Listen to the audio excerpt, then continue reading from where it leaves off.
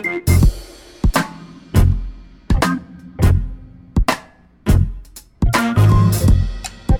everyone. It's Adasha Townsend of the Feast and Fashion Podcast. I'm a veteran food and beverage journalist who's worked with some of the most notable media outlets in the world.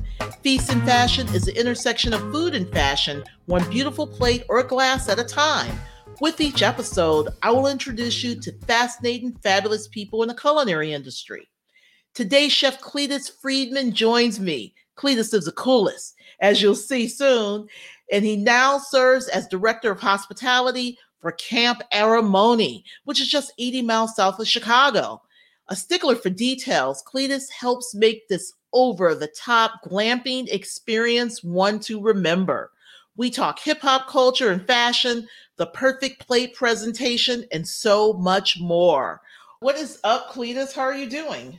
That is such a loaded question. I think every time you ask me what's up, I feel like I could spend an hour answering you. But the news is a lot is up. Camp Aramoni is up. Things in my life are falling into place, and everybody seems to be in smiling around me, which is always a good energy to be around. That is always a good thing, isn't it? Yeah. So talk about Camp Aramoni and the whole concept behind it, because to be honest, it's the last place that I thought I would see you at. You're so cool and laid back. And then there's this glamping aspect of it. So talk about how you came to be with this project. It's funny because everything you just said is exactly what this project is. It's relaxed, it's cool, it's luxurious. Camp Aramoni is a project. We're about 80 miles south of Chicago. It's a project that incorporates an event space and a luxury campground all in one. We sit on about 96 acres of property right on the Vermilion River. And there's kind of two elements to it that are detached from each other. One, where I am now, is called Bricks and Stones.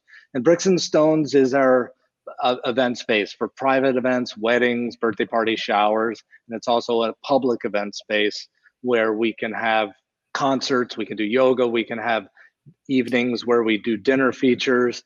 It's really a great space to reach the public. Mm-hmm. The campground, maybe a 5-minute walk from here down by the river, features 11 safari tents that are actually being built from South Africa. And each tent, and I say the word tent, but they're really like little hotel suites, anywhere from 450 to 550 square feet. You have your own private bathroom, heating and cooling. The doors actually lock. It's not like a zipper tent. They're absolutely beautiful. You have your own private deck. And we have 11 of these units that sit in this 20-acre meadow anchored by our barn. And the barn is almost like the lodge of the campground. So in the barn, we have our concierge, our general store. There is a demo kitchen for private lessons, whether it's whiskey tastings, beer tastings, food and beverage pairings, cooking demonstrations, or just a place to have a private meal. We have our housekeeping. And then just outside of the barn, we have a 29-foot 1971 Airstream Ambassador that is our coffee and cocktail bar. And then next to that, we have some seating and fire pits. It's awesome. So what am I doing here? The answer is very easy. I'm doing what I love to do, is taking hospitality and executing it in a nature space, which is fantastic. You moved from Chicago to be in this space. Did you ever picture yourself living in such a space or not? My wife asks me that question all the time because I'm so happy sitting. We live out in the country, and every morning we get up and we watch birds, and there's tons of wildlife out here. At this point in my life, it is really nice and relaxing. So I can't complain. I enjoy it. Okay. Talk about those safari tents again, and what went into getting that material from South Africa. I'm so fascinated by those tents. So there's a company called Bushtech who does these. If you go out, if you're anywhere in South Africa on a safari and you're staying in these tents, it's a really high-end company that makes really nice tents. They're well put together. The materials are great. And Jennifer Bias found these people, Jennifer, who owns this project, and brought them here. So essentially, we had them design these tents of their spec, and we picked a couple of the models that we really liked that fit in with what we're doing. And they are just, like I said, it's almost unfair to call them tents, but they are tents in the fact that they're held up by wood posts, and it's a really nice canvas. But they are one room, and within this room, you'll have different configurations depending on the tent, because half of them can sleep up to 6, half of them sleep up to 4. Then we have one that is the 6-person tent, but it's only for 2 people, which is our Couples Cove. All the tents are named after native plants here in the Illinois Valley. And this Couples Cove we call Flora and Fauna. That's meant for like a honeymoon suite, or if you want a real nice getaway just for the 2 of you. There's queen size beds. There are living spaces like little sitting areas or sofas that fold out to sleeper sofas. So the designs are really cool and a lot of fun. So as far as the culinary program, you have an interesting palate, and I know you love craft beers. I mean, you love everything. You love champagne, you love beer, you love cocktails, and you love bold flavors. I want you to talk about what you're bringing to this whole program. So the fantastic opportunity here with the campground is that the demographic is the experiential traveler, and being able to cater to them and really offer something that they wouldn't ordinarily expect at a campsite is really fun. At Bricks and Stones, we have the opportunity to take that and cater it to the local community. So I think the goal here is to be approachable in the execution, but really utilize fantastic quality products in that execution, and bring people in with something that they're familiar with, yet feature things that they might not be familiar with. So while there is a cheeseburger on the menu, there's also some things that, hey, if you like a cheeseburger, you might want this. You talk about craft beer. Hey, if you're a Miller or you drink a Busch Light, why not try this craft beer that's a lighter body style like a Pilsner? So really kind of being able to play on both sides of that spectrum of the culinary program is really exciting.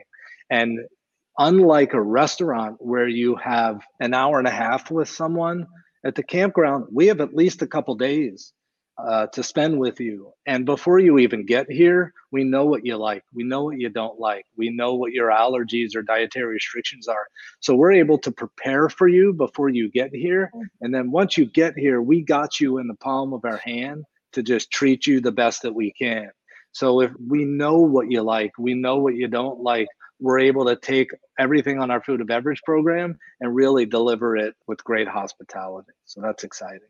How much fun are you having with the menu? I want to hear what someone can expect on a regular basis. Any of your signature dishes that you're bringing there?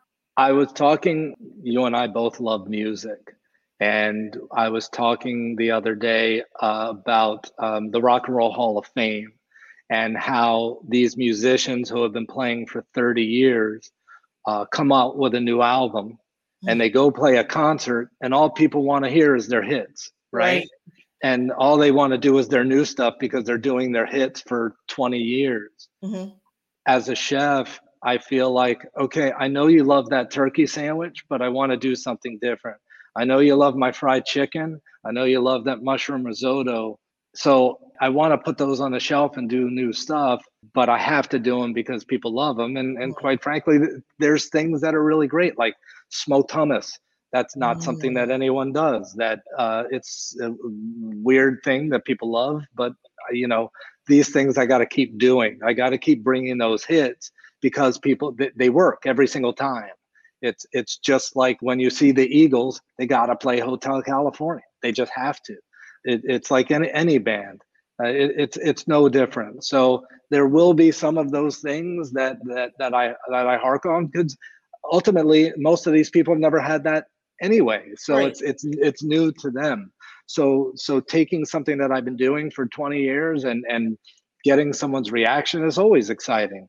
It's always fun to see that. So why wouldn't I do that? And why wouldn't I bring that? But what you said, what am I excited about? I'm constantly excited for innovation.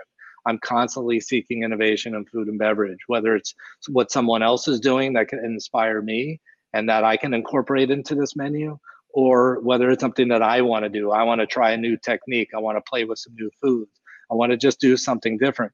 We have a wood-fired oven here, and I've been playing around with different pizzas, and I finally came up with this breakfast pizza that I want to do, and I'm really excited about that. It's kind of taking my love for the everything bagel and shakshuka and putting them all together into a breakfast pizza.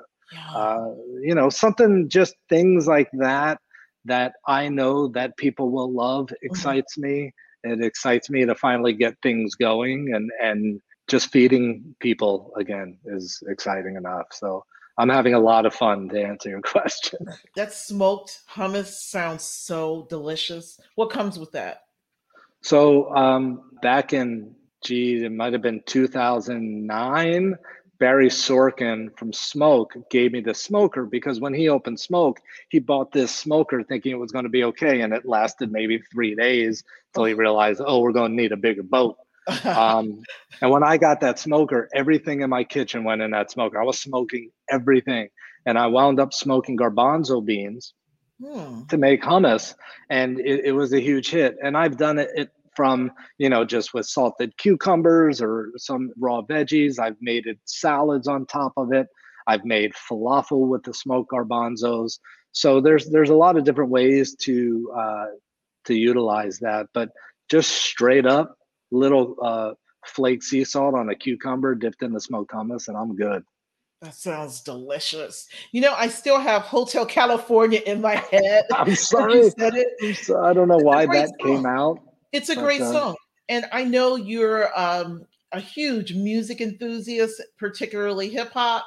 mhm. And I know you're hugely influenced by hip hop. You've got that cool Facebook group called a Tribe Called Chef. I love it. And you're Thank you. always doing music references. Does it inspire your clothing choices too? Like hip hop culture? So that's interesting, because the way I've always lived is, hip hop's about the culture, is about the music, the lifestyle, b-boying, graffiti, all that stuff, and clothing and your style is always a part of that.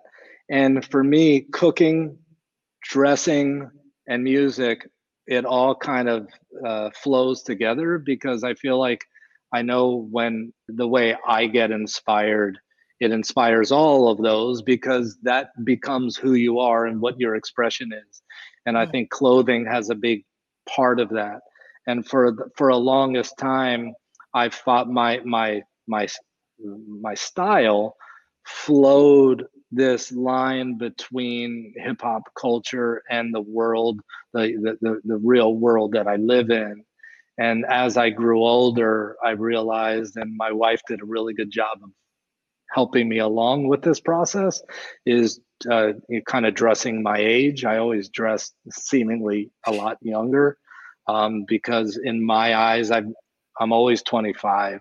And the culture in hip hop and the culture in dress changed kind of drastically too, when all of those old school rappers, like, you used to see LL Cool J with FUBU, and all these guys with Fila, and back in the early 90s, how everything was just so baggy. And you look at Method Man and LL and all those guys today, who we're all now 50. Everybody's now turning to just living a healthier lifestyle and looking better and presenting themselves better. And I think that nowadays it's a matter of figuring out, when you spend your life on the line in a kitchen, you live in whites. You live in whites and clogs. And when you're not in whites and clogs, usually t-shirt and jeans. Like, I live my life in a t-shirt and jeans, but there are times when I want to, show out and put on some clothes and look good. And I love doing that. And I love being able to have a touch of everything in my past that was an influence, which is very steeped in hip hop culture, yet put a kind of finer tweak on it. Like, I love John Barbados. and I love his style. I'm also not a very large man. I'm very small. So finding things that fit me is not very easy. And trying to mix and match all these styles, somehow it becomes what I am and who I am. I always talk about my food being approachable but whimsical. And I feel like that is my style as well. Like Mhm. I don't need to stand with my dress. I don't need to stand out. I don't need to have all these crazy bells and whistles. But I like having like this shirt is like anchors and stuff like that. Like I like the shirt. those kind of weird things. Like I like that kind of thing. I remember when I was in college, I saw this shirt on the shelf that was the ugliest thing I've ever seen, and I bought it because I thought it was so ugly. And I wanted it. It was like a safari, like elephants and jungle animals on it, and it wound up being a really cool shirt. But you never know. It's style in general. I think this morning, and knowing that we were going to talk, I realized something. Like with my cooking, I don't like to follow trends. And it's the same with my style. I don't like to follow trends because that means you can't do it for that long. I like to try to make statements. You mentioned bold flavors. I just like to make statements with good quality ingredients. And I feel like when it comes to clothes, I just like wearing good quality stuff that I don't need to think too much about, and just knowing that I'm comfortable in it. And I feel like when it comes to cooking, I want to do things that other people will be comfortable stepping into. Like because as a chef, I'm dressing you with my food, and you need to be comfortable wearing it. So it all flows together. Mhm. Music, fashion, food, hospitality. It's all the same thing because it's all a creative process, and Absolutely. everyone's so very different that yeah. I mean, I could keep talking. Now, is there a anything signature piece of yours that you're like, it just makes you feel like $1,000,000 or makes you just feel like the king of the world? I love watches and I love shoes. My watch is something that when I'm wearing it, I love it. I'm actually wearing an Apple Watch now, but I have a Breitling that I love. That for men, there's not a whole lot of accessories. It's not like women can have bracelets and baubles and bangles and beads and all that stuff. Men get a watch. I mean, I have my earrings that I've had since I was 16. But as a man, a watch is kind of the way that most men kind of either make a statement or have they speak. And for me, I like a good watch, but it doesn't have to be overstated. Mhm. Much like everything else in my wardrobe, I don't need flash, I don't need bling. I want good quality. And when I know a lot of shoe people, but shoes are a thing. I think I have 15, 20 pairs of shoes. I've always loved shoes. And it's not necessarily a sneaker. Like I don't collect sneakers. It's just I want to have a shoe for every mood that I'm in. And if I'm going hiking, if I'm biking, if I'm running, if I'm stepping out on a town, whatever the case may be, I want a shoe for that occasion. And so I love good shoes too. Oh, I love shoes, so you were definitely talking to the right person about shoes. And um, like it's like when a lot of women have handbags. mhm. I would have a lot of handbags. Like I don't like carrying things in my pocket. And there was a point where I carried a little, like a purse, Merce. um, a merce. Yeah, that's back when people would be like, "You have a merce." I'm like, "It's not a merce, it's a purse," and I'm totally fine with that. I don't mind. Carry all my crap in it. So, fashion, your sense of culinary style and fashion. And I want you to talk about how important it is to compose a plate, how important it is to make a statement on a plate. I have a friend who's building his kitchen, and he picked out all these plates, and they're like black. I was like, what are you going to see on a black plate? You know, uh, I've never understood that. Like just white. I feel like much like you would dress yourself and as much attention as you put into an outfit, what your top looks like with your bottom, what your undershirt matches, and all your accessories. That's the same thing in composing a plate. right? And how is the plate presented to a guest? How does the server put it down in front of the guest? It's very calculated.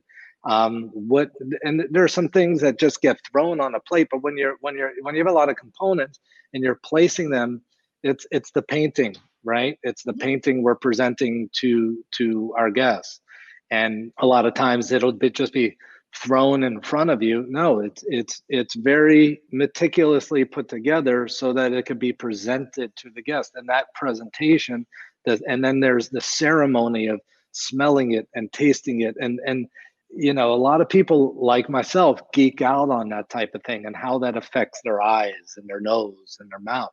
And it's the eyes are the first thing that capture that experience as a guest.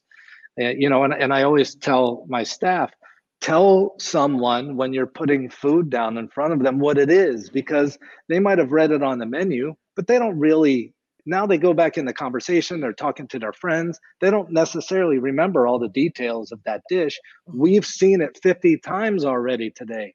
They've never seen it before. So how do you communicate from me putting it together and me choosing the flavors, the textures, the colors, how all that fits together, not only just on the plate, but is there a better way to eat it? Should you eat this before that? And should you drink this first? All of these things are curated and planned so that the way we communicate that to the guests is just as important, right? I've been to places where a server will say, chef wants you to eat this dish in this way. I mean, okay, but that someone thought about that. Someone said, this is how I want you to experience it. So I think but it does start at the plate because we're experience it through our eyes. I mean, you can't say that you don't look at things and judge them right off the bat on the way they look. It's like when you buy a bottle of wine, if you see a label that pops out at you, you might buy it because of the label. Absolutely true. That visual aspect is so very important in the way we dress and the way we plate and the way we present ourselves in this industry. When you walk into a restaurant, how does it look? How is the staff dressed?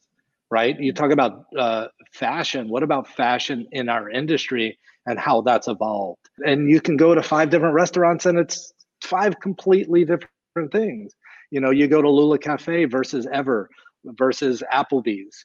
There's a look and a feel that goes along with the ethos and the delivery of that experience. And so a lot of times we look at what that staff is wearing and we're going to say we like it or we don't like it. And that's very an important part of the whole experience. Do you think that the art, or how do you feel the art of hospitality is today compared to 10 years ago? Do you feel like it's evolving or devolving? I think when it comes to the state of hospitality right now, we have to look at a couple things. It's such a tricky question because I think it depends what world you're living in, right? Mm-hmm. We're living in a post-pandemic, I'd say post-pandemic world, right? Mm-hmm. Where everything we did up to 2020 was one way. Now it's a different way. And how do we move forward and figure out how we deliver it? In my opinion, we're in a hiring phase, and I'm talking, we're always in a hiring phase, right? Mm-hmm. We're in the hospitality business. We're always looking for good people. I believe that our job is mostly education and educating our guests why we've made the choices we've made and how we are delivering it to them. So I think when it comes to hospitality, some people have the mentality or just serve food. And some people are like, no, we got to really get down and get busy and get into it. Mm-hmm. And for me, hospitality is not just about food. It's not just about drink. It's really about bringing people into the experience of our world and all the things that are involved in it. Because service and the dialogue you get to have with someone is such a huge part of it.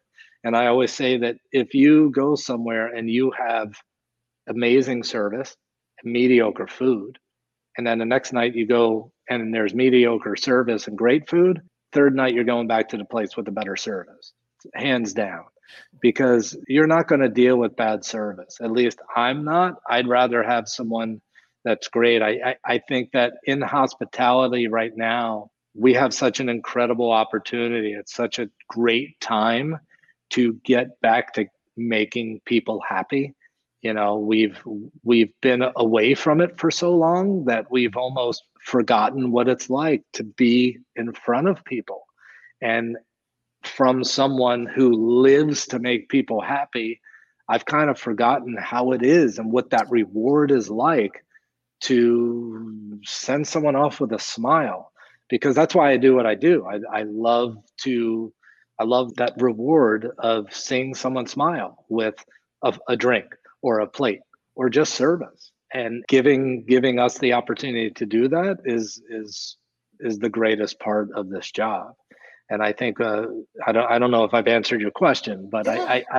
I think we're in a great place to kind of revive what it means to be amazing. Wow, that's interesting that you say that. It's kind of like we're starting from scratch, though, isn't it? I think so. But I think that's a gift, right? Because nobody's forgotten what it's like to go out and go to a bar and have drinks. Nobody forgot what it's like to go out to dinner. But we have lost touch with that feeling, with Mm. that kind of emotion. I'm sure you got to the point where you're like, I just want to hug somebody. I have Hmm. not hugged somebody for so long. And that physical contact, I'll never forget the first time after the pandemic when I saw someone in person and saw a smile or hug someone. It was like strange, you know, and just getting back to, I say touching people, but I mean, you know, having this somewhat visceral communication, this contact, this energy is kind of what floats us all along. And I think that we've been missing that.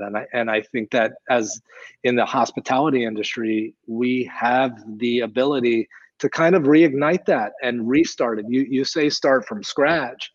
We definitely aren't starting from scratch, but we're hitting the reset button. So we have the opportunity to define what that looks like again, and how it feels, and how it all works, because there's going to be it's almost like a new relationship. There's new things that, is it cool to hug someone? Is it cool to shake their hand? Are they okay with it? And Mm. it's like, I'm a hugger. When I meet someone, I hug them.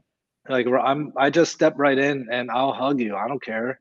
But now I care because you know, Right. people are weird about that kind of contact. So it's kind of, it's dancing into this new relationship. But in the hospitality industry, at the end of the day, it's just, we get to make people happy. And as long as we're doing that, we're all going to be good. It sounds like Camp Aramoni is off to a great start. It really does in its first year. I mean, I'm so happy for you. But before we go, I want to talk about what you felt were there's so many spaces there. There's so much going on there. Is there a favorite space within the camp that is like your favorite, like you love to hang out with, that if your friends and family came, you're like, we have to hang out in this space? What is That, that?